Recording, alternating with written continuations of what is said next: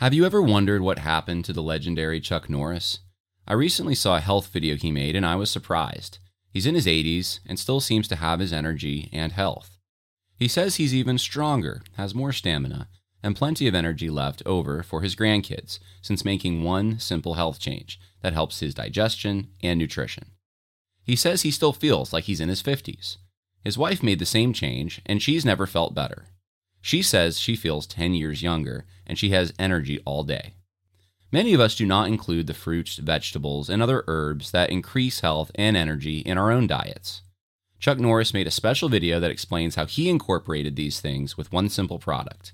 You can watch it by going to mymorningkick.com/Harris. It may change your approach to your own health. Once again, that's mymorningkick.com/Harris.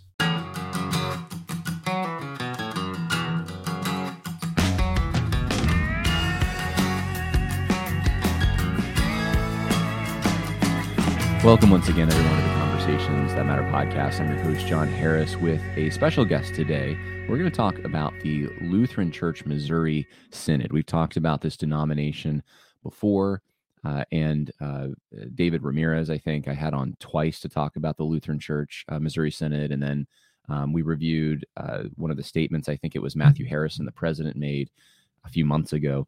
But things have been developing. I've been keeping my eye on this particular case, especially for the last couple months, with an individual named Ryan Turnipseed. Ryan is a student, actually. He's studying economics, and he wants to go to law school. He has a website for people who want to see his YouTube channel or his blogs. It's findmyfriends.net/Ryan Turnipseed, and I'll put the link in the info section for those who are curious about that. But Ryan is going through a process, or has gone through a process. He'll fine-tune my language and explain to you exactly what's happening of what I can only describe as an outsider as disciplinary action of some kind. Attempts to control, attempts to make sure that someone's neutralized, or at least I think from the perspective of the Lutheran Church, it would probably be in putting the best face on it, trying to call a sinner to repent. But there's clearly some other things going on. There's a political angle to what's going on. And I think this gives us a window into what's happening more broadly in the Lutheran Church Missouri Synod. So with that, I just want to thank Ryan Turnipseed for being willing to talk about this. And thank you for coming on, Ryan. Thank you very much for having me. It's a pleasure to be here. So I saw your thread. You have a very extensive Twitter thread, and I should just never get into a conversation with you about details and facts because you're so sourced. If anything, it was oversourced with all the emails, all the messages, all the recordings of conversations that you've had. And I have a few of them, a few choice recordings that I pulled out that I wanted to play. Before I do that, though, could you give everyone a background to how this started? And I think the scope, if you agree with this, we can start here, is when you decided to come out and critique publicly the Lutheran Church Missouri Synod's new publication of the larger catechism that included commentary that was, should I say, unorthodox? And that kind of put you on the map and gained the attention of the bigwigs in the denomination. Is that correct? Yes, and unorthodox, I think that's I think the audience would understand it more. A lot of it was just explicitly woke. Like you had essays literally entitled Social Justice and Lutheranism and all this other stuff. Essays saying that gentrification was a sin. Essays saying that self-defense was immoral. You only defend your neighbor or yourself for your neighbor, and all this other stuff that's I would say is very anti-scriptural. And I read through this book. It was about 1/3 of it was the Luther's Large Catechism, a very old book, about 500 years old. And he goes through the Ten Commandments, the Lord's Prayer, the Apostles' Creed, and a couple of other things, and the sacraments. That's the other things. And he goes through them, and he basically just explains here's what they are. Here's what you need, you Christian. But on a higher level than the Small Catechism. So this is meant for more learned people. The Small Catechism is meant for either children, the illiterate, new converts. That's the sort of dynamic you have there. So this new thing that was put out, about 1/3 of it was that. Another 1/3 of it was essays that had been bound into the same book, and they were attempting to annotate and bring up to speed, sort of put a modern angle on the whole thing for each of the different parts of the Large Catechism. And some of these essays were fine. Some of these essays were good. This is why my thread wasn't a page-by-page critique of the whole thing, because there was some good, some all right things in there. Some things that I kind of questioned why it was in there. I didn't really know the use, but not bad, obviously. And then you come across, self-defense is immoral. You can only defend yourself for your neighbor. You can only view this through vocation. You come across things like the gentrification is sinful. You come across different... one person say that Genesis is not a scientific textbook and should not be viewed in that way, to which technically is correct, but the only times in which I'm sure you or I have heard that is when people are trying to then argue for in the next sentence, therefore we can view this in sort of a Darwinistic way. I'm sure that the author didn't intend that to be the case, but you and I have seen enough institutions, and a lot of the audience, I'm sure, have seen enough institutions get subverted because of sloppy language by people who may have had good intentions. You had a few essays that were talking about sexuality, transgenderism.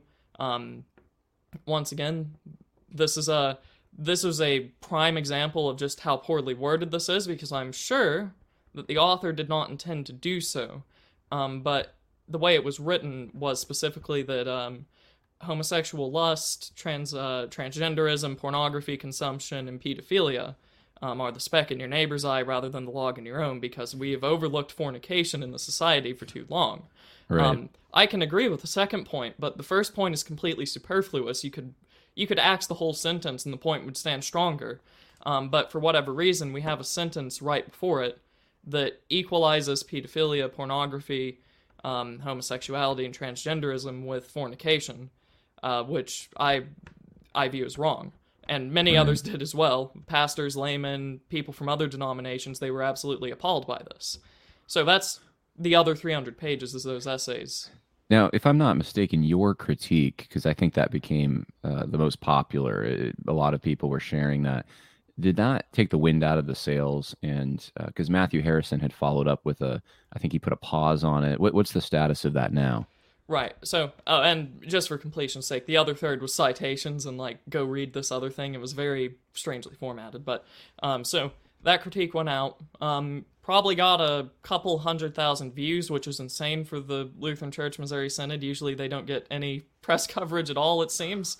So, a bunch of pastors, a bunch of laymen, a bunch of other people from other denominations, would not shock me if that happened, basically wrote to him and said, this is, do something please, this is terrible.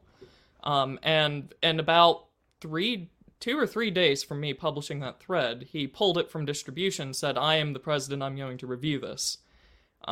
Which seemed like everything was going our way. It didn't matter that he had okayed it beforehand and that it passed review 3 times or whatever. He had heard us and he was going to review it. And then I think about 9 days later, at the very start of February, he put out a statement saying, the accusations were unfounded, we can have discussion, but I am putting this back out there with full support. Well, that was quite the turnaround. And then... And he also had a statement, I know I reviewed it a few months ago on this podcast, condemning, I think he might have used the phrase alt-right, and identifying some of the origin of the controversy over the larger catechism as stemming from people who had alt-right sympathies. Is that correct?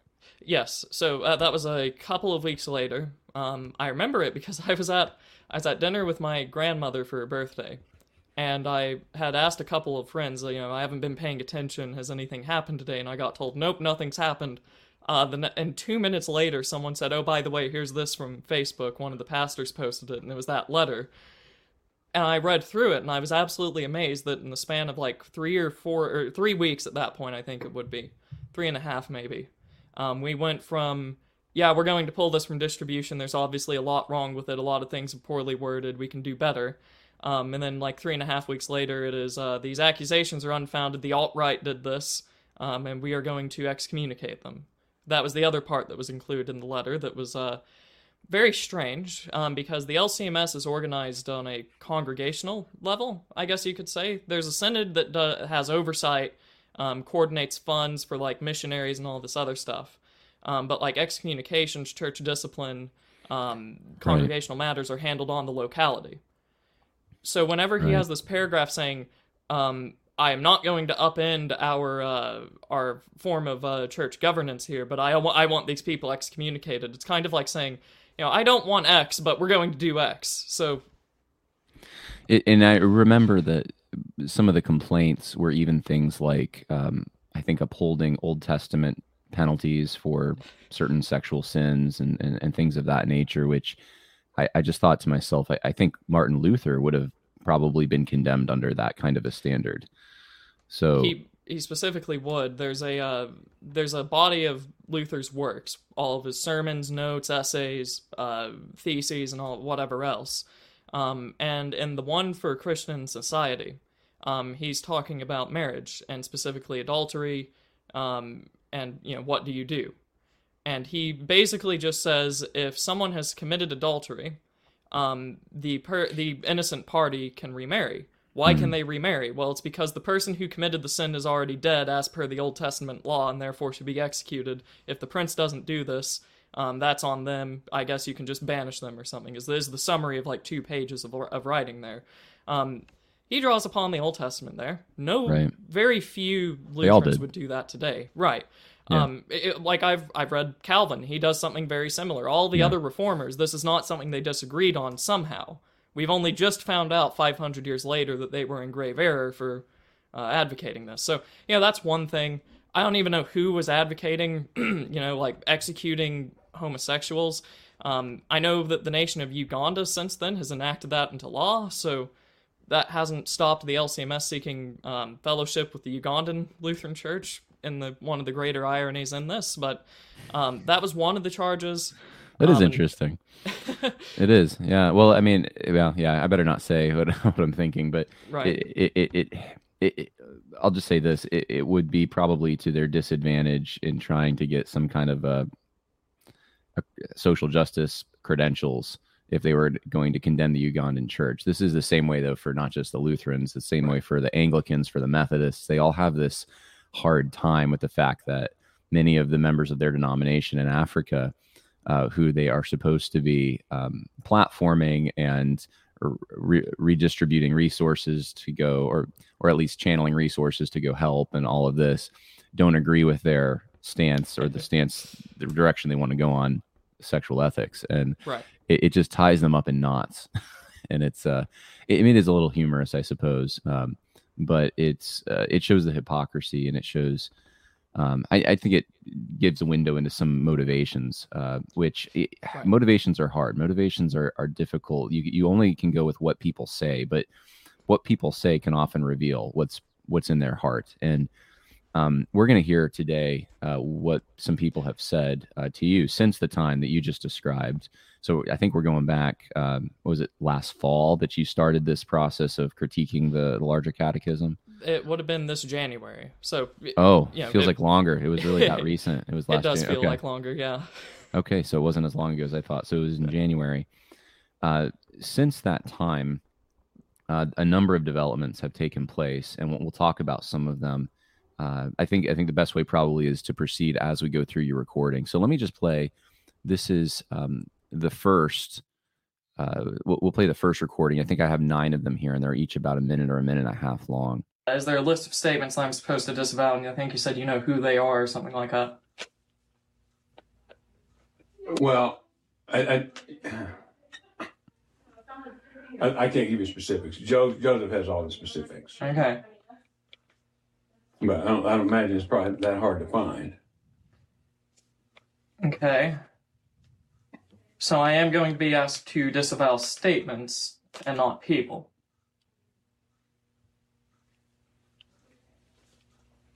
I don't know what you mean by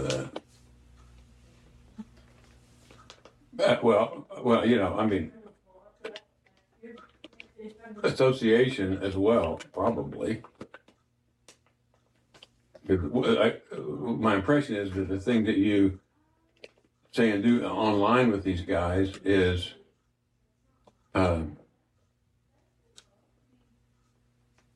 perceived as being too cozy, for lack of a better word.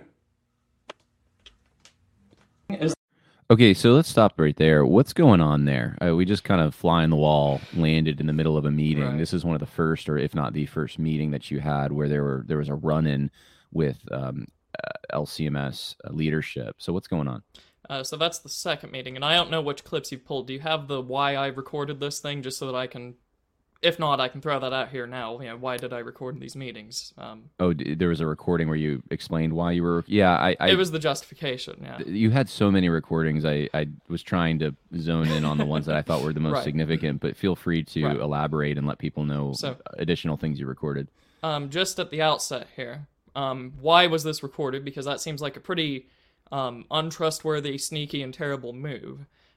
Well, in actuality, you would be correct, but in this case it was defensive, because I am not the first person that had this happen to them.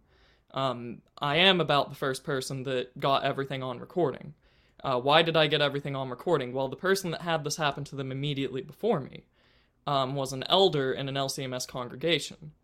And he was asked to meet with his pastor. He showed up, and the pastor and a few elders were there. And they told him, we're going to record this, by the way. And he asked if he could have it afterwards, and they said yes. So after this had happened, the guy was pressured to resign his office of the eldership, which he complied with, for whatever reason. And then he asked for the recording, and they told him, no, we're keeping it. So this was an LCMS church, and they had recorded him, and they had withheld the recording, and then whenever I brought this up to the pastor in the recording here, the guy with the deeper voice who I was talking to, I brought that up, and I basically just said, is this not unjust or something like that? And his first response was, why didn't this other guy have his own recording? And then he kind of laughed, to which point, you know, I had kind of been hoping that I could have just deleted this recording, gone about everything as normal without recording everything, but whenever you have other LCMS churches recording people, and the outsiders are saying, well, you should have just brought your own recording and laughed about it, what else am I going to take from that than I'm going to record myself from here on out forever? Yeah, and for the purpose, I mean, we in another podcast, perhaps we can talk about the circumstances under which a recording is appropriate. Right. I didn't sense that this needed to be justified, and probably because I've seen this train before so many times as well, and I understand fully why someone would record a meeting of that nature. It's a little weird when, like, I hear about people who record every conversation they have, or just keep their phone on record when they're with friends. That's weird. I'm sorry. Yeah. It's or just assume that every friendly phone call is, or that puts a strain on a phone call where you know that things are serious. But in this case, you're in a meeting and it's serious. It's already serious. Who's the gentleman that you're talking to in that particular clip? He is my college pastor, the campus ministry pastor, but he's also the circuit visitor, is what they're called, for this little area that I'm in. And for the way the LCMS works in its hierarchy or government, you have pastors who are just normal pastors. You have circuit visitors who are kind of over a small geographic area.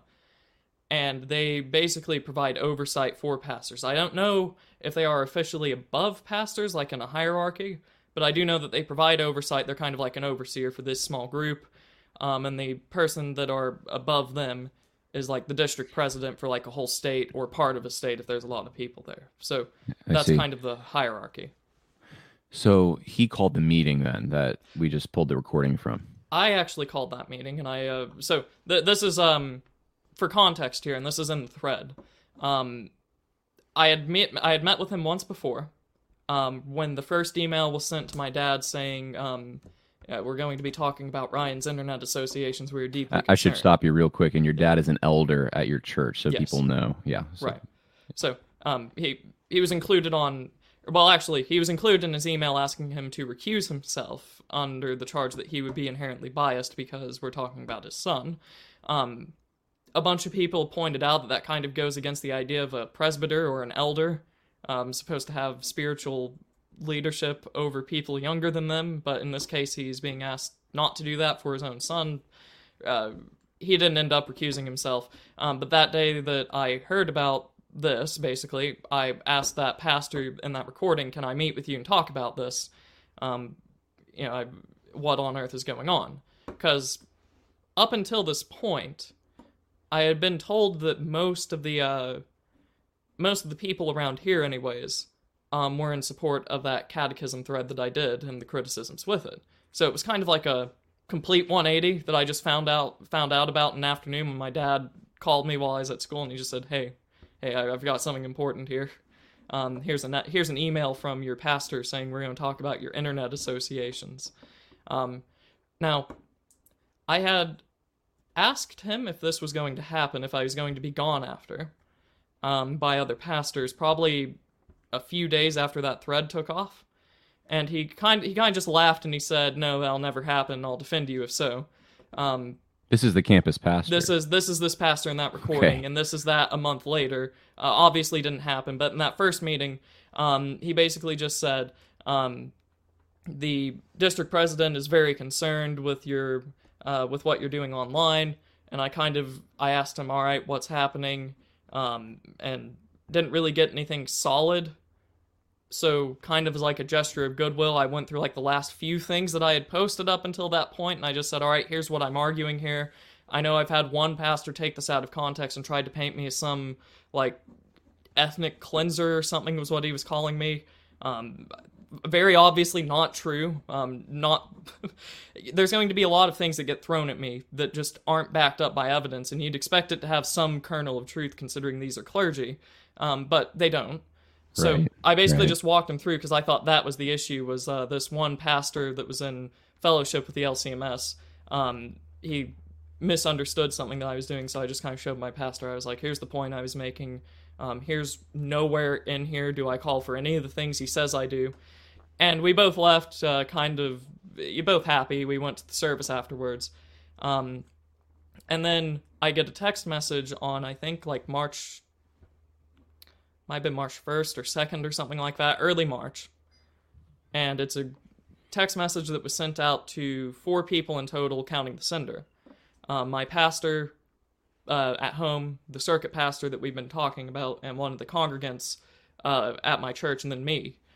And it basically just said, do you have time to meet this next week? And I said, I gave him a time eventually, and he said, all right, I had to ask him, what are we meeting about? And he said, we are very concerned about your online involvement.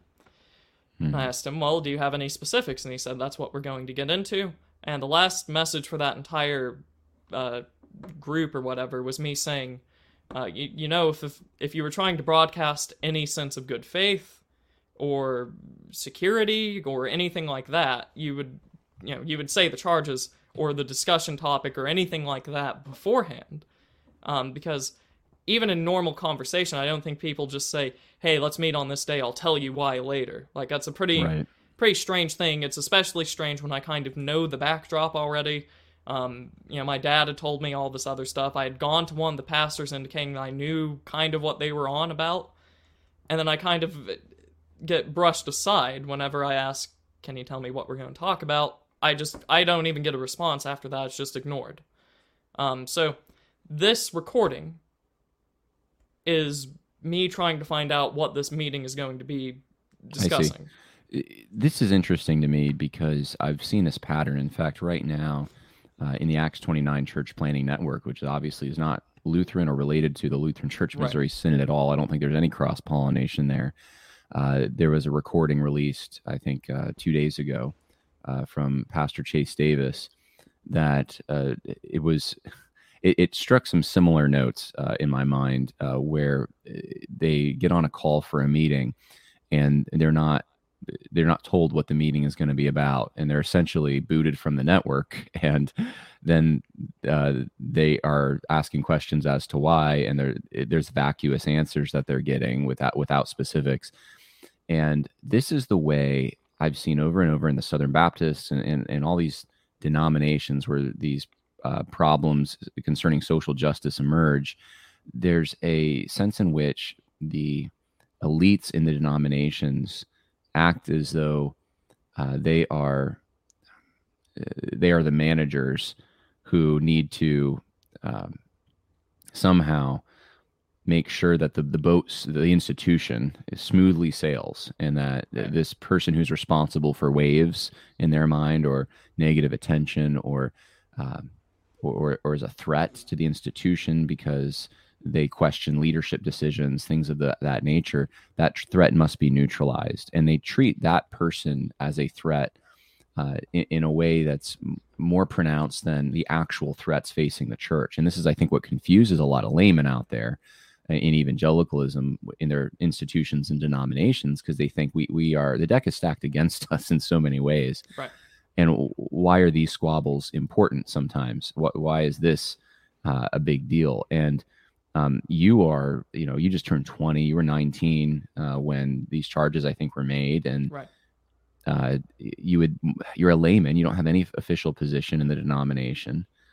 You made a Twitter thread. That's the only thing I can think of that even puts you on the map as far as being a threat, because you were critical of some of this really concerning language in that Luther himself would not have approved of, let alone St. Paul or Jesus.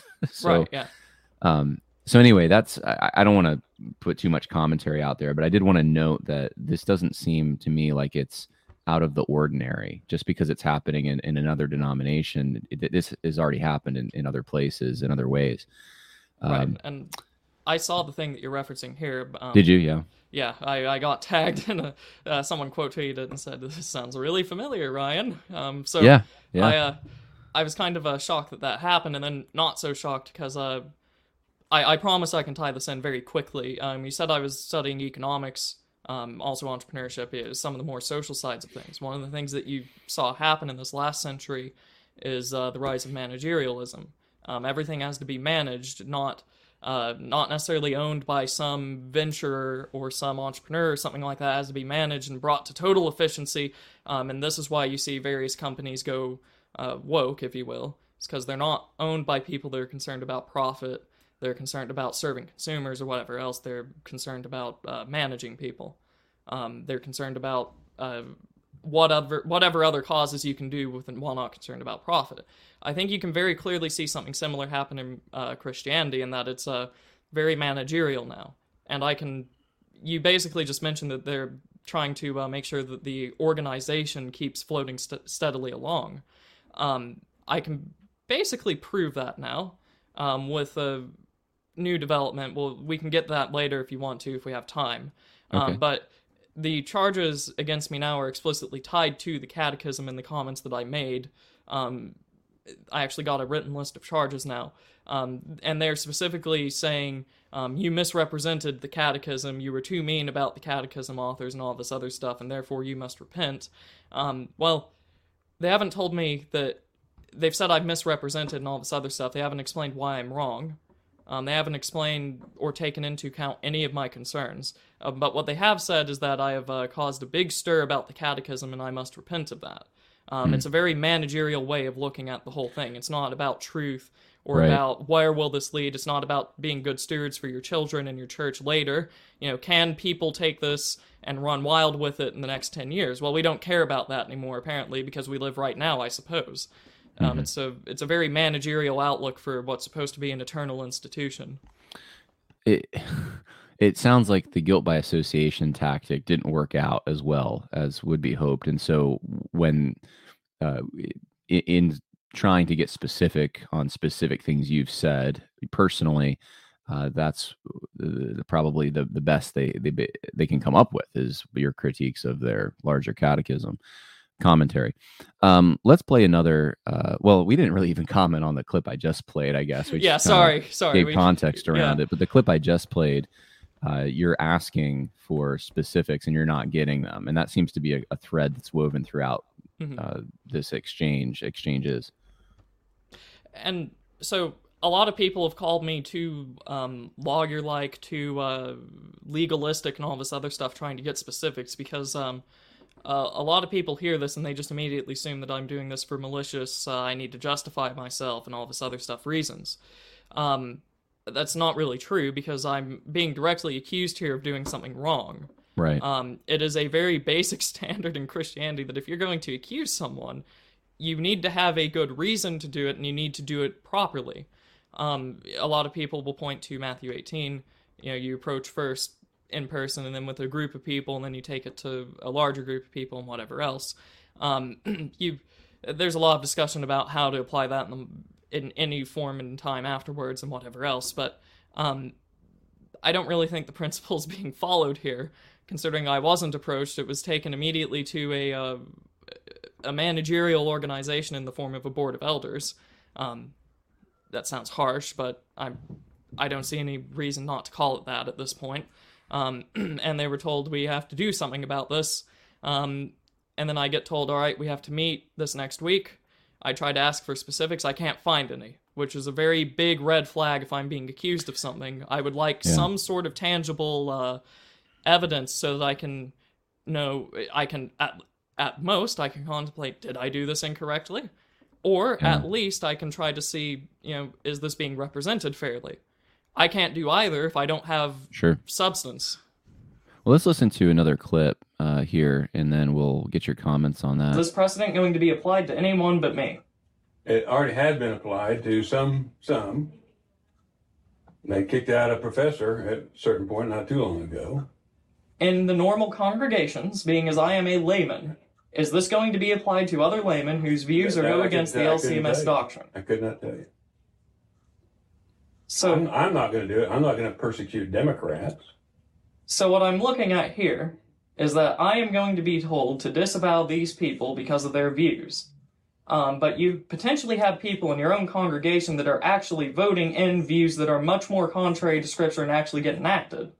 Things like allowing mothers to kill their own children. That won't be brought under church discipline or anything like that, but if you hang out with the wrong people online, that will be. Okay, so is that the same meeting? That is the same meeting, yes.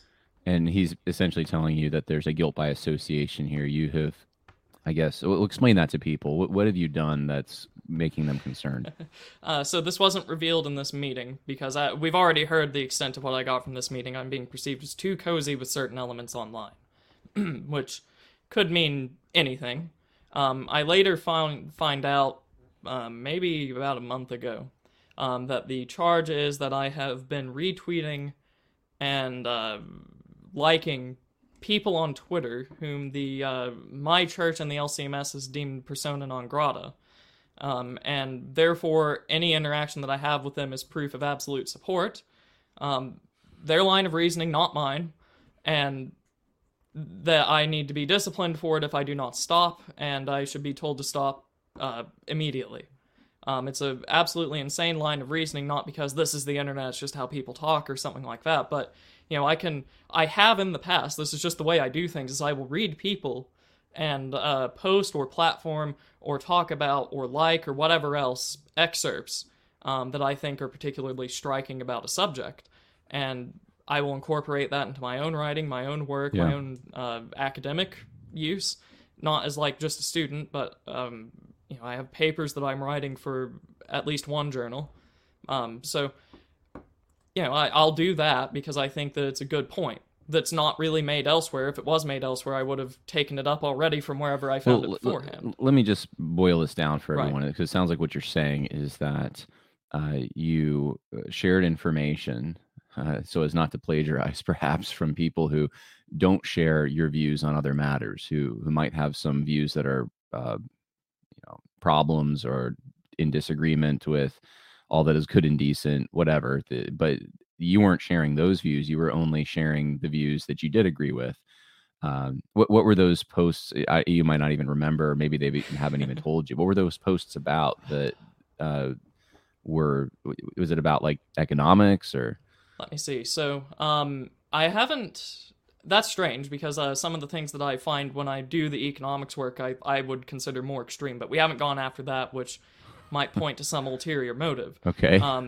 I have been accused, and this is the only substantial point that I've been brought across, because we'll get into this weird, strangely legalistic reasoning on the LCMS's end, but I had one person bring up something of substance. I had retweeted a Stone Choir podcast where they had talked about race and nations and all this other stuff in Scripture. And I remember listening to most of that at the very least, and they were basically just saying race is real. Shocker. God delineated the nations. They have their own borders, their own homelands, and trying to destroy all of this is itself sinful. Well, this is a basic talking point from any sort of nationalistic sphere for 8-9 years now. Any Christian nationalistic sphere. That there is such a thing as a difference between Africans, Europeans, Asians. Somehow the Africans and Asians can notice this. Most Europeans seem to have a trouble reasoning this out.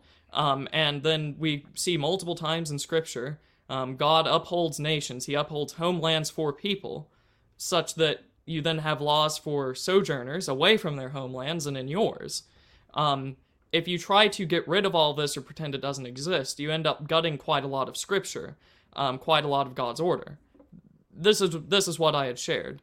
But because it came from Stone Choir, I therefore must be an anti-Christian fascist. I don't think most people know what Stone Choir Right, is or yeah, why so- that. So what is Stone Choir?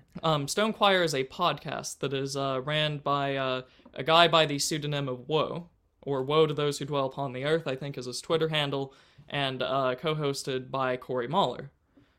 Corey Mahler is known to people on Twitter for being a very extreme provocateur.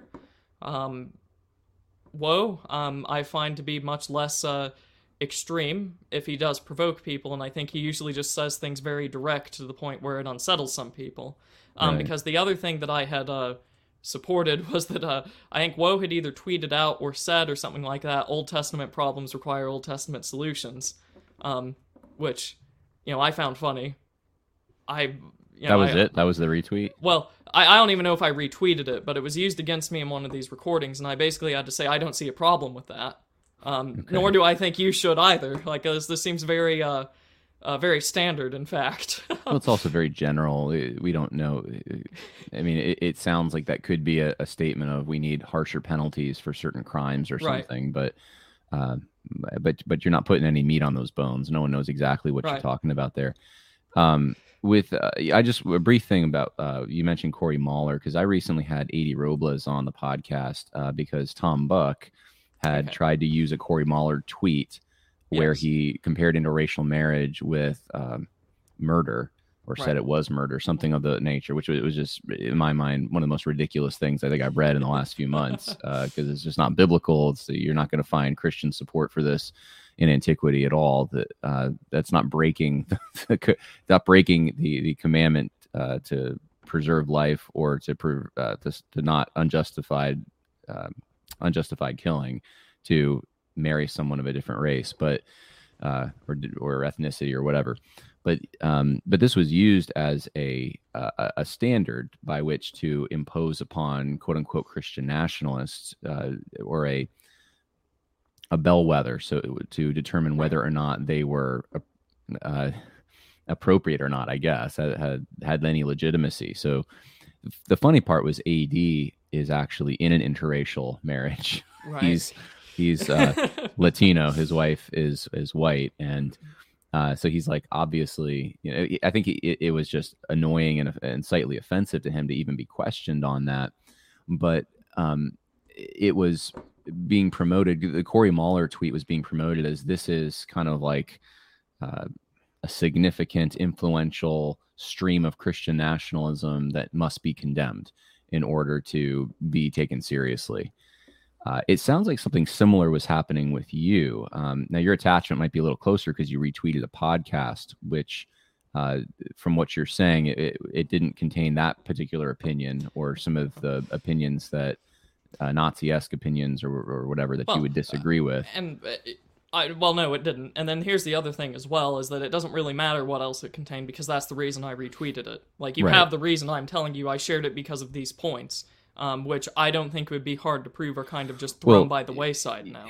You're not. Here's the thing too with a retweet. You got to be careful of this. I've used retweets to show how someone thinks. If you see a pattern of retweeting certain views, but just because someone retweets a podcast or retweets a book recommendation or something, that's not always a full endorsement of everything. It's not everything the author's written in other places, or every chapter in the book or Right. every teaching that author subscribes to. It's more of I do that sometimes. I'll say, this is interesting. I may not agree with all of it, but this is an interesting point. I've had people on the podcast that I find interesting. We don't agree on everything. So Right. Yeah. this associationalism that is often, I see it with social justice warriors, but it's often associated with like old line fundamentalists, is just running rampant now, where, any kind of slight association one might have, in this case, a retweet, ends up being the cause for cancellation. Right. That's what it seems like is going on, which to me it just seems extremely uncharitable and just annoying, I guess. Right, and the line of reasoning that they use is not even necessarily that a retweet is full endorsement. The line of reasoning that gets used against me, and this might be in one of your clips later, so I could be spoiling, but they use this to reason out that I am sharing their entire platform. Yeah, I have that. Yeah, so we'll Your get entire there. person. Yeah. So we'll get there. We'll get there. That's the weird, goofy reasoning that's being used here. It's a very strange. It's reaching for a cancellation, is what it is. Right. Which I don't like using that term on me because I'm not some giant influential figure, but it's I'm facing that if ever there is such a thing, and we'll get to that later. I should know. We talked about it beforehand, but I think when I first called you, I asked you about your views, and so people, just so people know, you work. Or I don't know if you get paid. Do you get paid by Mises? I work with them. You work with the Mises yeah. Institute, okay, which is a libertarian think tank. Yeah. Which would be very against Nazism as a political philosophy, for sure. I asked you about your views on and Nazism is, I don't know what that means half the time, but you assured me that you were not in league with Nazis or anything like that. You didn't. And this is a point I can't develop fully right now, but one of the interesting things to me is to see the right change their critique on Nazis, because it used to be that Nazism was an ideology, and that was the problem with it more than anything else, and it led to these horrific atrocities in certain cases, and so it was taking blood and soil and then making that into an ideology. That's one and the same with the government and state power, and running roughshod over all the local distinctions and those kinds of things. Whereas almost making it an abstraction. Whereas today the critique from the right, supposed right, is that no, the problem with Nazism isn't the ideological aspect of it and how it used state power to forward this socialism, but rather that they valued their country too much and their people too much. Yeah. And then connecting them with segregationists and things, which that is people just need to understand, this audience, that is a pretty new critique coming from the right. That was a left-leaning critique for years, but the right didn't buy into that critique. The right's critique was a different critique. And now I'm seeing this critique being made by, well, I think this is probably fair to say that this is one of the things you're up against, that, these guys, they have, some of them, I guess, have some Nazi-esque views. You might have a commonly shared opinion about the fact that nations actually do exist, right? That's like, if that makes you a Nazi, then it's like we're in trouble, right? Right. But yeah, I'm going on too long. Well, here, no, and I feel like I can help here with something else, with a more common sort of counter argument. This is I believe it's Paul Gottfried's famous thing, is that Nazis really only exist in the 1930s and 40s. Everything thereafter can't really be the NSDAP, because, one, the party is a major source of that. Party's gone, you don't have the coalition anymore. Two, if you actually read the platform, this is what the National Socialist State looks like, by their own words. Most of it is contemporary to them. So if times change, it doesn't really make sense anymore, and they acknowledge this in their own philosophy. So if I take... I'm going to assume that National Socialists can define what National Socialism is. If I take their own definitions, It would be very difficult for me to be one because I don't have a time machine, nor do I have a Weimar Germany just sitting in the closet.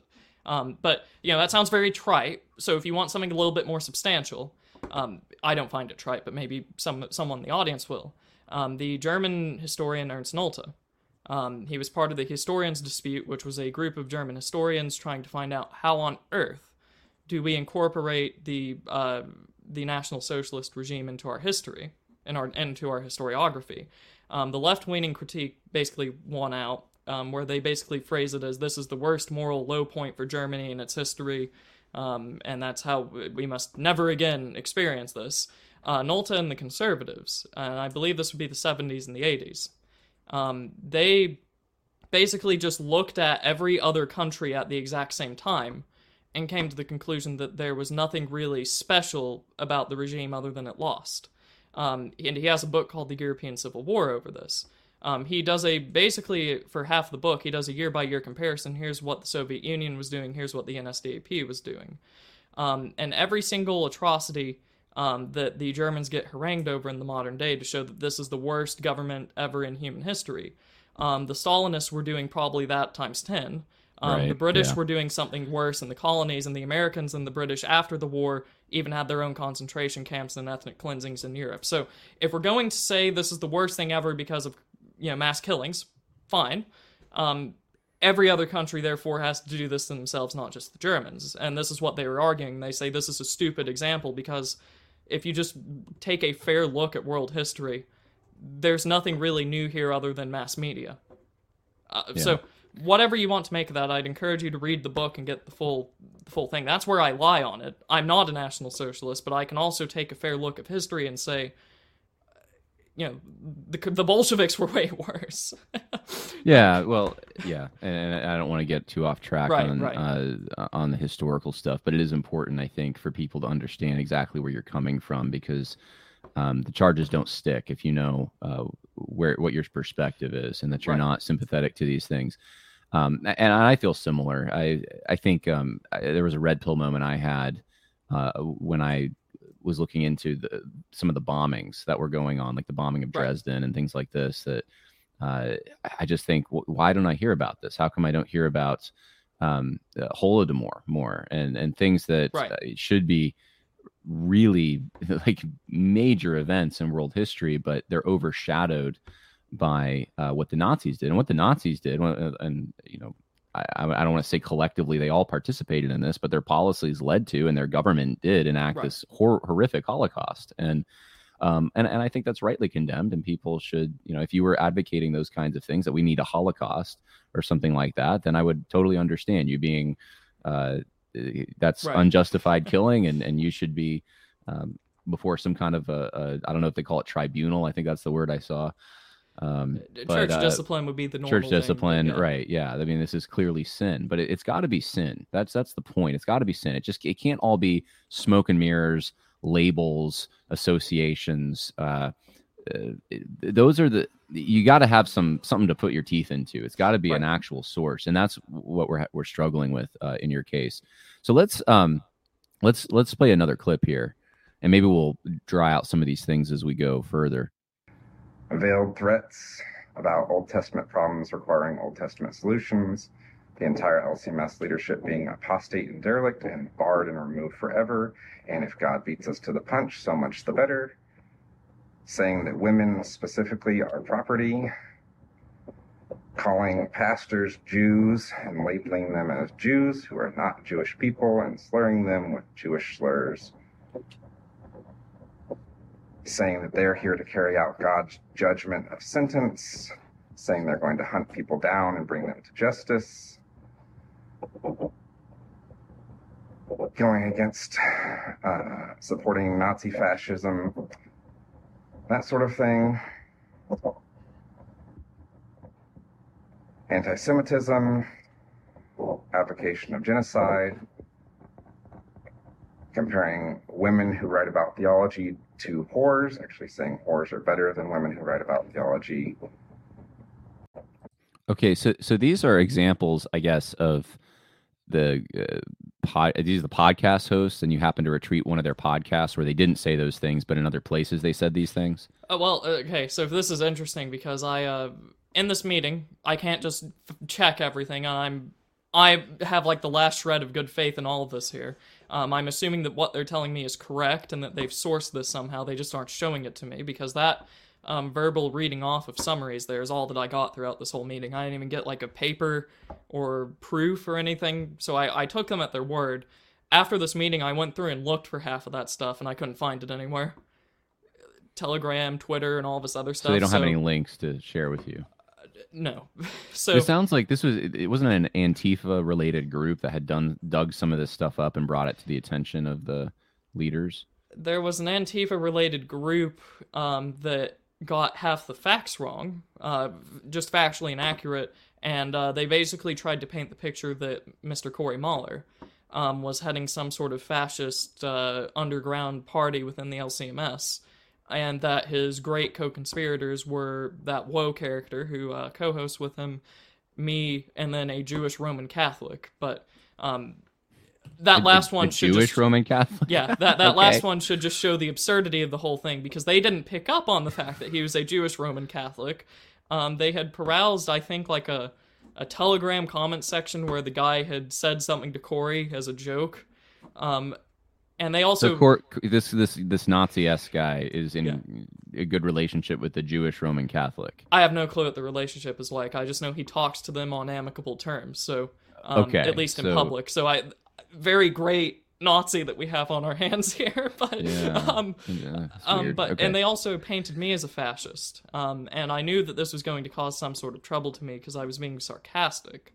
But I was in my public high school's world history class, and they're trying to explain to the class what fascism is, and I tend to be a smart aleck. I'll use the calmer term here. Yeah, I'd actually read like the 10-page doctrine of fascism that Mussolini and Gentile wrote at the time, and what they showed on the board was not that. What they showed on the board in this public high school was that fascism is when you suppress divorce and homosexuality, and that's the more that you do that, the more fascist it is. Oh, so it's Adorno's F scale. They just gave you the F scale. Right. Okay. So that was I found that funny. I took a picture of that in class at the time because I'm like, there's no way they're passing this off. This is conservatism from 15 years ago, and that's now fascism in the public school mind. Yeah.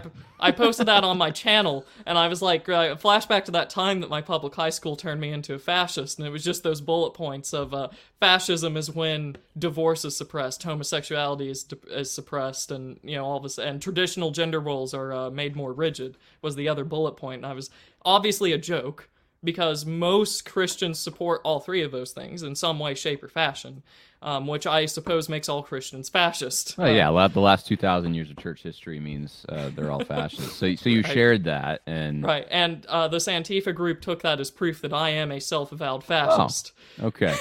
That's interesting. So these guys, I just want everyone to understand, these guys that you're talking about, Mo, or what was his Woe. name? Woe. Okay, Yeah. Woe, and so we don't actually know his name.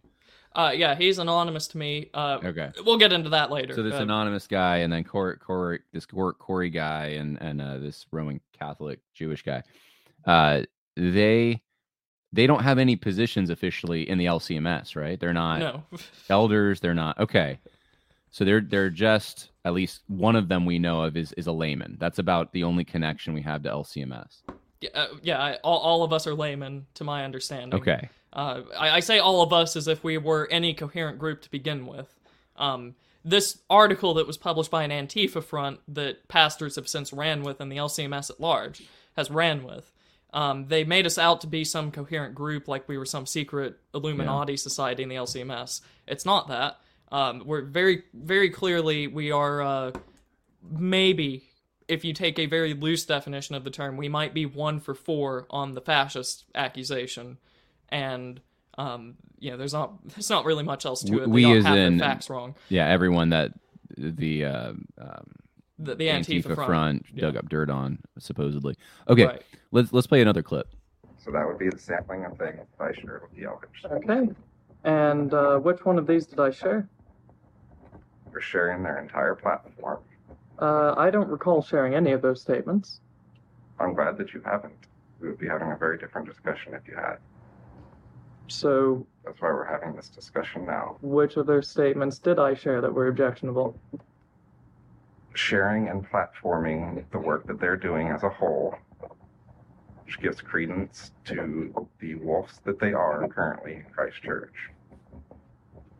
So, Okay, let's just stop there for a moment. Set the scene for everyone here. This is another meeting. So we the first clips were from just a meeting you called to get specifics with your youth pastor, I guess. not a youth pastor, an actual pastored congregation just at the college town. At the college, okay. Yeah. And then the second one, this is the meeting that they called that we're listening to right now, right? Right, yes. So Okay. So far, we've had 3 meetings, one not recorded, the second one to get specifics for the third meeting, which is this thing. Which is the one we're listening to now. Okay, and the person we heard talking there, who is that? That is my pastor at my home congregation. Okay. Not Do you an want to? Are you trying to withhold the names of your church and stuff, or? I mean, it's out there in the thread, but I don't know that the names are necessarily important because I'm not. Okay. I have a feeling it could have been any other pastor that I was attached to that would have done this. We'll get into why that is. But the first clip that I threw out in the thread at all was being told that the district president, I think probably 3 down in the hierarchy from the top, so pretty high up, was he says advising. In the meeting beforehand, he used a little bit more direct words that implied a little bit more of action taken. But in this recording, he says that the district president was advising my pastor and everyone else to do this. So I have a feeling that it's not necessarily the persons that are going after me, especially considering that I was on good terms with them basically until this happened. I have a feeling this is people being sort of coerced by hierarchy, but I can't prove that. I can only just draw inferences from what I was told. So what we heard, the significant part of that clip was that he's admitting, though, your pastor's saying, look, yeah, you haven't, the views that we're concerned about, you haven't endorsed those. So it's like, Right. to me, I'm like, well, that's the end of it, right? I mean, you didn't endorse any of those things. I mean, it'd be one thing for them to come and say, hey, we're concerned that you retweeted this podcast. Be careful of those guys. You want to watch out for those guys. They have, A, B, and C. Here's what they believe, and here's what we want you to watch out for. Right. Or here's why they're wrong, or here's why our concerns are founded. Yeah. That would be a pastoral thing that I could understand. It wouldn't be disciplinary proceedings. It would just be a pastoral thing. But, pastors should do that even more so. I'd say 100 times more so with any of their kids who are going to public school or turning on a television or have an internet connection, because they're getting ideas that are so much more for this day and age alluring, damaging, destructive, all of that from just going to public school and hearing the garbage that they're being taught there. And so I'm assuming they're not having these kinds of meetings for everyone in their church who's in a public school, right? And saying, hey, look, there's all these pitfalls. Like they're doing it with you for sharing a podcast episode.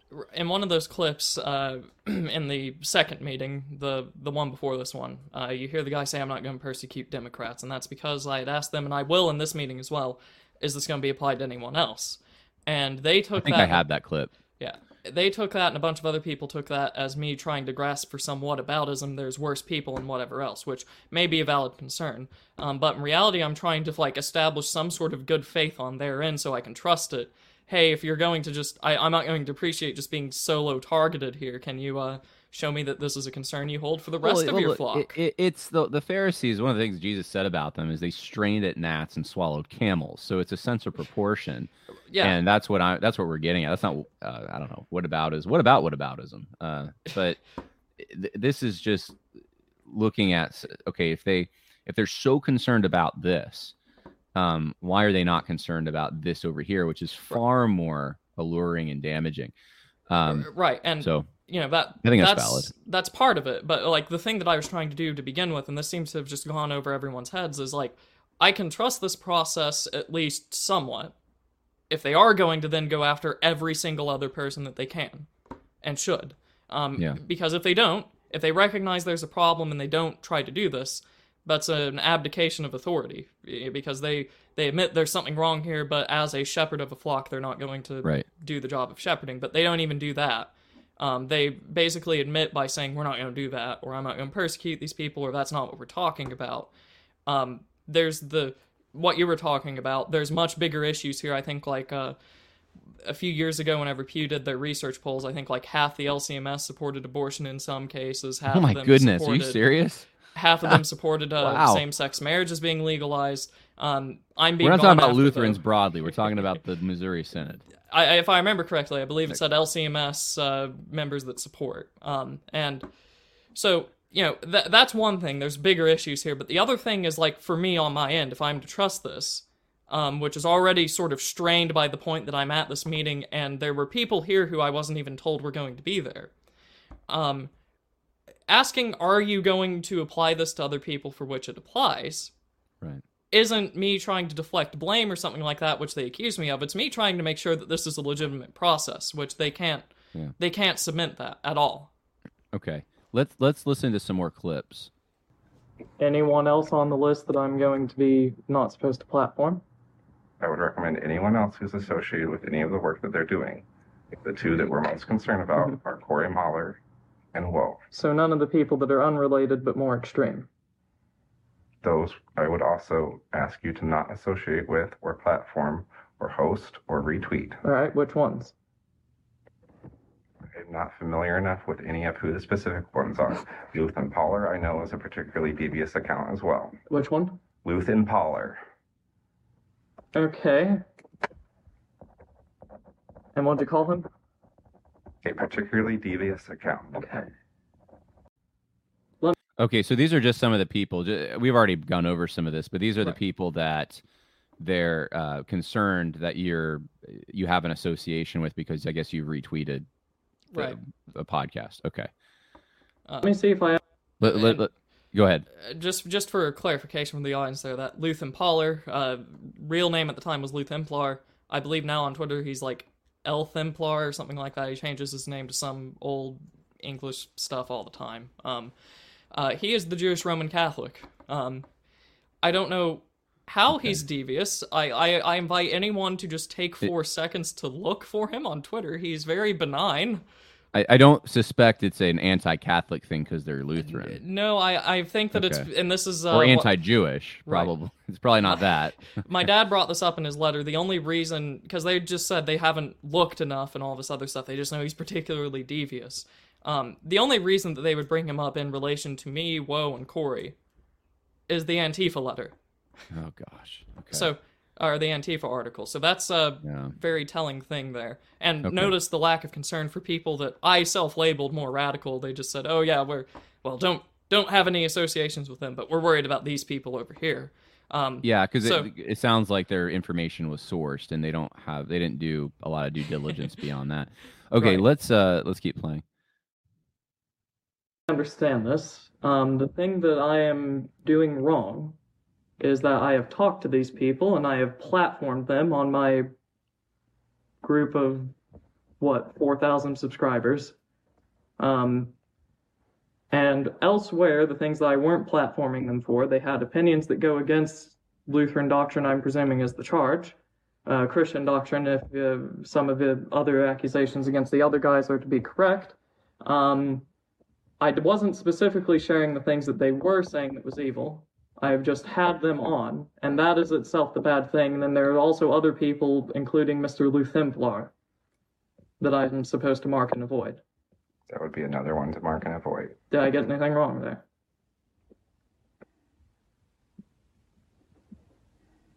I would say that I think you're understating the support that your interaction with them is displaying to the world.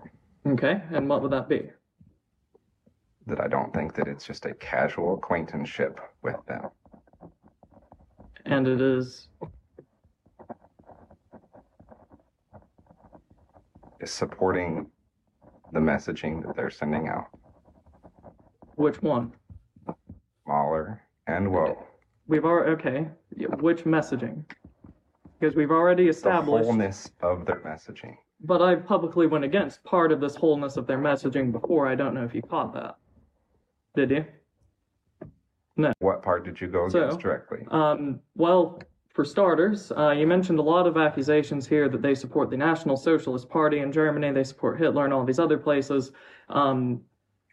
I don't know if you know this about me, being as you said you've investigated my online footprint and all this other stuff. I would expect you to know this. Investigation is a very low bar. This is pretty much just a casual glancing. There are people, I'm sure, who know way more about what you're doing online than I do. But it's enough to have you concerned, so I will hold you to the bar that you did the proper research before accusing me of something that I'm not doing.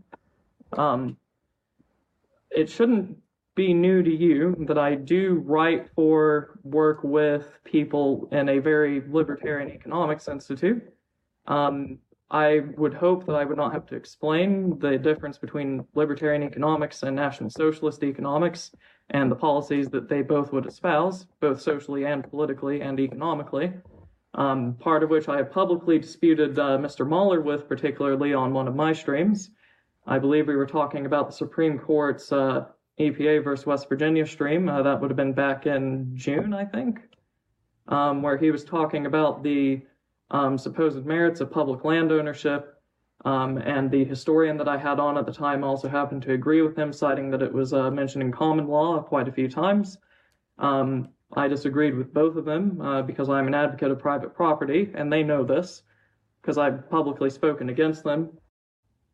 Okay, let's stop right there. Okay, I'm trying to synthesize this all in my head. What we're hearing, it sounds like to me, is it's the continued attempt to paint you as endorsing their whole person, as we just heard. I guess if you have any interaction, you've endorsed their whole person. You then try to point out places in which you've disagreed openly with at least one of these individuals on some of the very related issues that they're concerned about. And that doesn't seem to, did that make a dent at all or no? No. And this is the strangest thing. I could probably, and I've told this to their faces, we could probably write a book or have 100-part live stream where it's just us disagreeing on certain topics if we wanted to be that officially tied. But that doesn't matter to the people accusing me because I have liked something that they've said, I've retweeted them, and that's enough to just axe me if they need to, which is an absolutely insane standard for anyone, I think. Not just because... This is something else I get accused of, is they think I'm downplaying it because that's just how the internet is. I've never once said that. Rather, this is how anything works. If I read a book and take an excerpt out of it, it doesn't matter who the author is. If the excerpt is right or wrong, I'm going to share it and say this is right or wrong. So that's their proof. Let me ask you this on a personal level, because I'm sure people are wondering this. I don't follow your online stuff that much. I'm not even on Twitter. Do you make a regular habit in general, to retweet or share things, other things from people you disagree with politically or morally or non-Christian? I mean, we just had this whole thing with people who are conservative Christians, allegedly, and some of them are, platforming James Lindsay, who's an atheist, pro-abortion, pro-homosexual, all of this stuff, and they have a specific reason they're doing it, and they're not in trouble. They're not going to be before any tribunals for posting a James Lindsay thing, right? Right. Do you do that kind of thing as well? For people from the left, are you, or I don't know, I was going to say libertarians, but you are a libertarian, but have you, people from more left-leaning persuasions that share true things, have you shared some of their material saying, oh, well, what they said here was true or good? Yes. One of my good friends wrote a book called The Populist Delusion, and basically is trying to talk about how human societies and governments work. And one of the main influences for the book, the whole thing is centered around elite theory, is what it's called, and using that to refute notions of populism, explaining why doesn't voting change things and whatever else. One of the main influences for it is Gramsci, Antonio Gramsci. In case people don't know, father of cultural Marxism. Yeah, and he was also the leader of the Italian Communist Party, the PCI. I don't agree with Mr. Gramsci on probably I don't know how many things, but the book is good because whatever's included in Gramsci there is true. Whenever he's talking about this is just how societies function and you can use this to your will or whatever, I don't know about the last statement, use it to your will, but when he's saying societies must have leaders and the leaders will shape their populations, that's undeniably true. You can find that in scripture in 40,000 other books. Pareto. Most engineers or mathematicians or statisticians would know him for his Pareto fronts and distributions and whatever. He was also an economist. He did obviously engineering, but also social philosophy. If I remember correctly, I think he was a left liberal, which I don't think would describe me too terribly well. I disagree with him on a few things. Book takes out his good points about social organization. I don't think anyone would disagree that you can apply Pareto distributions to human organizations. It's been a mainstay for quite a long time. And then Mosca, probably Gaetano Mosca, probably closer to me, I would imagine, out of the three I've mentioned. Probably not fully aligned. James Burnham, who's the topic of one of my research papers right now on managerialism and economics and the market. He was a Trotskyite until he was like 30. Yeah, I know you can keep going, but I'm trying to get back to the purpose of the podcast. Yeah, here. I think that's sufficient. I do share. That is more than sufficient, I think, to establish the point that you do share things. And a lot of people are like that. They share things from people they disagree with because they say, well, I agree with this point over here. And if you can do it with James Lindsay, I'm sorry. You can do it with someone like a Corey Mahler if you want to. I don't know everything. Maybe I would probably think that many of his views are sick or twisted or whatever. Who knows? I haven't looked into him enough. But if that's the case and he gets something right one time and you share it, then I don't see why a disciplinary process is in order. All right, let's keep going here. We have, maybe we'll get through the end of it. Mm-hmm. What we're asking is that you would disavow these individuals for doing things like that and publicly dividing the church over such things and attacking the church and its pastors and its congregations over such things. But it seems like you're more interested in defending them than you are disagreeing with any of these objectionable viewpoints. Well, and once again, this is why I asked if you actually read through the things that I've publicly done, stated, shared, and all this other stuff. On March 4th, you defended them against excommunication for these things. Mm-hmm. That doesn't sound like you have a very strong disagreement. I defended them against... Well, hold on. Have they been excommunicated? That is still up in the air. Have they been excommunicated? They are currently undergoing church discipline. How can I defend them from excommunication if they aren't in the process? It's my understanding. Your writing specifically said they're being excommunicated for these things. They should not be. They're being treated unjustly. My writing specifically said that we, as the LCMS, completely broke our ecclesiology by letting, 1, the civil authorities, and then 2, the higher-ups in the clerical hierarchy get involved, completely throw out the church's written constitution, bar someone from property without prior warning on a Sunday morning, and then put him up for excommunication later, supposedly. That's my objection. That is Mahler's interpretation of the events. That is my interpretation of the events. That is an incorrect interpretation of the event. That's why everyone keeps saying that the genesis of the large catechism thing was Nazis and fascists, and that you're one of them because you're one of the two of them. If you're going to make that accusation and say it's true, I want you to point out the beliefs that I hold, which are Nazi and fascist. I don't think that you do. Okay, then why are you going along with it? Because I want you to be away from the Nazis and fascists. Then why are... Okay, hold on. You just said this is true, that this whole thing came from Nazis and fascists, and then I said, what beliefs do I hold that are Nazi and fascist, and you cannot tell me what I hold. Do you not see the disconnect there? I'm saying the reason why people think you're a Nazi and a fascist is because of the company you keep. I don't have a question as to why people might label me that. There are a ton of people that would call me anything because they dislike me, Pastor. Okay, man, lots there. There's two things specifically. One, it shifts, it seems like, from the guilt by association to you've defended them on the specific thing, which is standing against an excommunication. And then the second thing is, and this is where I think it gets to the root issue, that this does have something to do with the critiques of the larger catechism. And that seems to be what might me listening to all these recordings. That's what I thought. Okay, that's what's behind this. you ruffled feathers when you critique the larger catechism, and now the best way to go about discrediting you, and not just you, but everyone who had a problem with the larger catechism's endorsement of certain things that aren't very orthodox, is to paint them all as a bunch of Nazis and fascists, even while saying that you're not one. So we've already been over the company you keep thing and stuff, and that, you know, you share things from a lot of different sources, and that's not the case. What about this thing where they're saying that, well, you stood against or are accusing the church of excommunicating Corey Mahler, and you stood against that? What's that all about? Right, so I wrote an article for one of Gab's news columns and or news outlets. I don't know how it is that they structure it necessarily. And at the time, I believe that would have been March 4th. Before this meeting, basically a few days before this meeting, I had seen, along with everyone else, the fact that Corey Mahler had showed up to church one Sunday, and there were police waiting for him, trying to bar him from the property. Mr. Mahler claims that this is without any prior notice.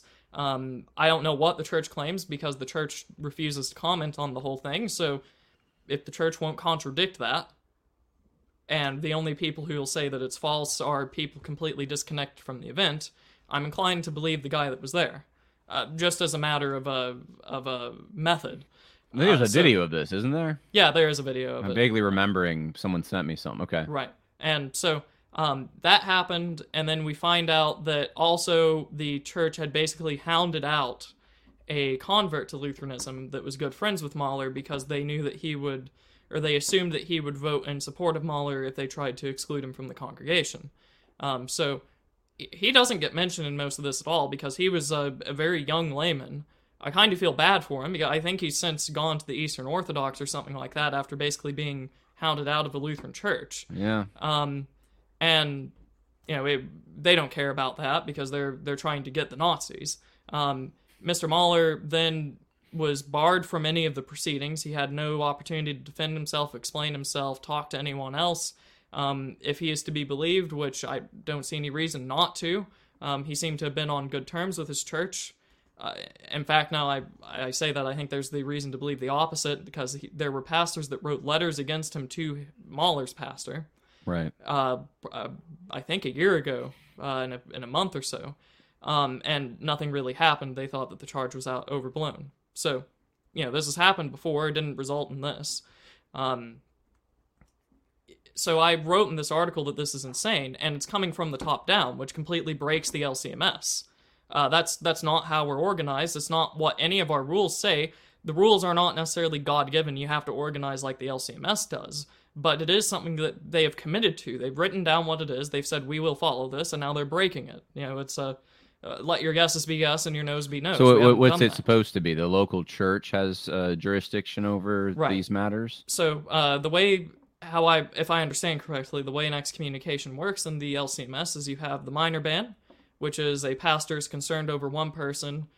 He or the board of elders, or however the church works it, just withholds communion from them for a short time until they can sort something out. Can happen for any number of reasons. I think you can kind of understand why that would be. The larger, what we most places would call an excommunication, usually happens from the congregation. There is some sort of like vote or meeting held by the congregation where they agree with any number of margin. Corey's church had unanimity as the bar. My church, I think, has 2/3 majority. And this is where they kick you out of this church and the LCMS. So it's a weird thing where the proceedings are local, but the decision has to be used by the rest of the LCMS. So that's kind of why this is a issue. It's because, the proceedings are on the local level in like Knoxville or wherever this is for Corey. But also every other LCMS church is expected to abide by this decision, or by this excommunication, whatever you want to call it. So whenever it's not being done properly, whenever they're going against their own written words, whenever they're skipping written steps and whatever else, whenever they're trying to hound out other people that would have been sympathetic to Corey, two things. one, they've completely shown themselves to be untrustworthy. Two, it also kind of looks like they think their position is weak. If they knew that they were in the right and they could argue it successfully, they should not need to be skipping these steps, hounding out his supporters and whatever else. They should not need to skip conversation, explanation, and all this other stuff. Right.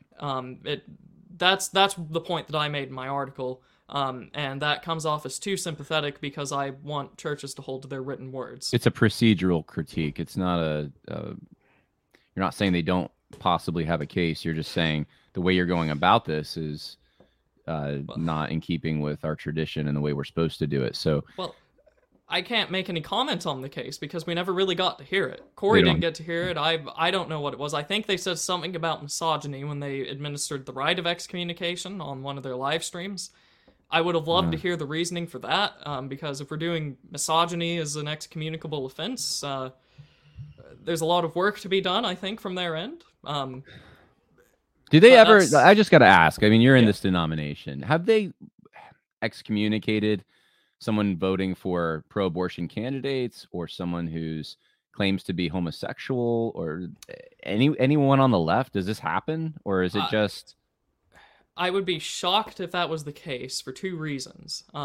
There's the conservative pastors who go against that, and I don't think they usually bring in those people. And then there's the liberal pastor, or lefty, theological liberal, whatever you want to call them, pastors, who harangue the conservative pastors for not affirming queer identity or whatever, I think is the word they use. So I do not know of such a case. I would personally be very shocked if it was the case. In fact, if you were to ask a pastor when was the last time anyone was excommunicated, they could probably name you the instances off the top of their head because they are so far and few in between, and usually they're weird, wacky things. We don't excommunicate, as that guy said, we don't excommunicate Democrats who vote for abortion being put into law, who vote for all these other wicked things with transgenders and whatever else. We just don't do that for some reason. It's weird. Well, it's not weird. It's understandable. It reminds me of a quote that's often attributed to Luther, though he probably didn't say it, where something along the lines of, if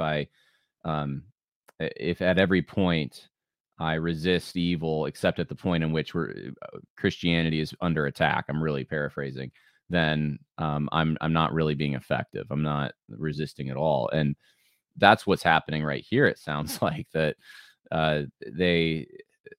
they want to fight big and talk big and fight on issues that will give them some brownie points, I guess, with the world, will be seen favorably in the eyes of the media.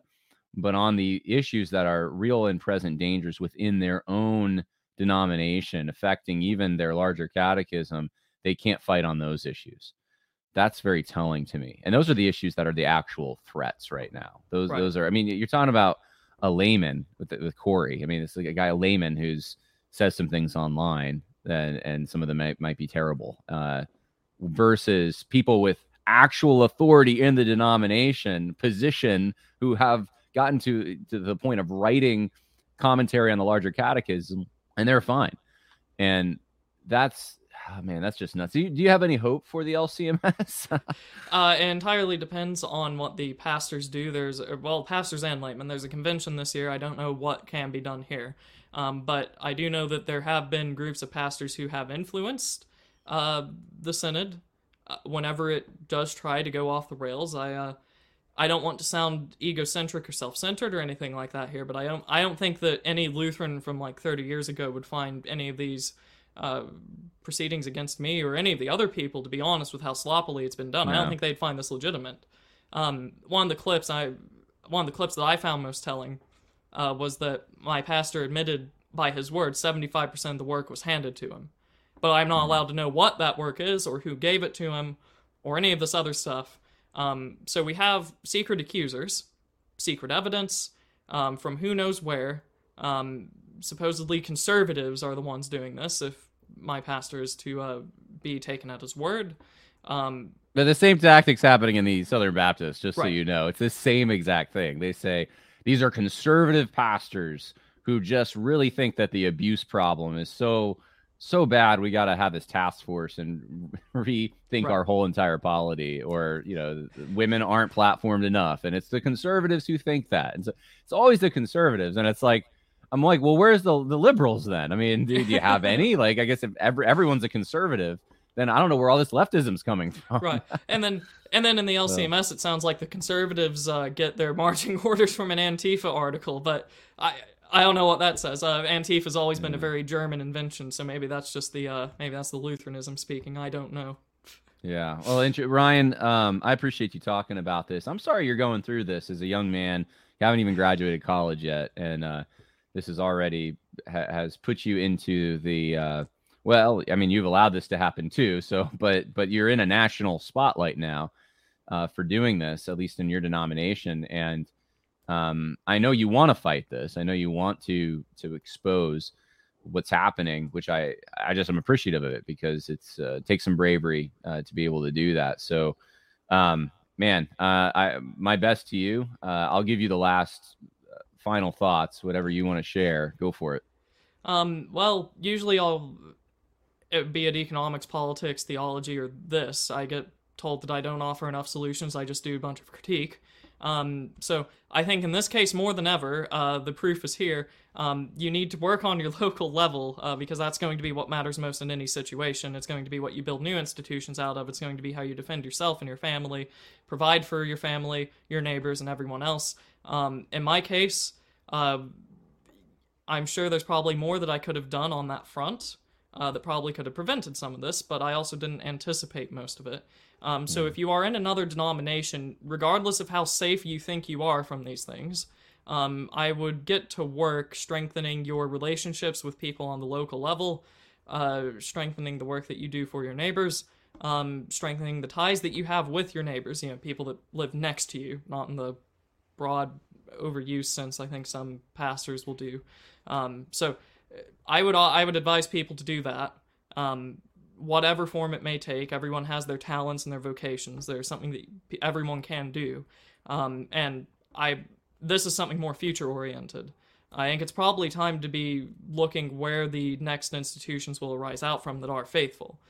That's not me saying we need to schism. That's not me saying we need to burn everything down and start over again. It's just a realist look at how things progress in society. You have cycles, things will rise and fall. No human institution will last forever. The church will stand forever. What sign is outside the building might not.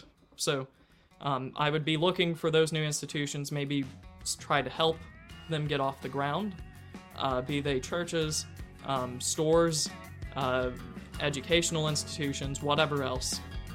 Look for those, do what you can, and just look towards the future. We are definitely planting the trees that we will never sit under the shade of. Yeah. Well said, Ryan. I appreciate it. Hopefully next time we'll have you on to repent of your libertarianism. So, anyway, God bless, brother. Have a good one. Thank you very much.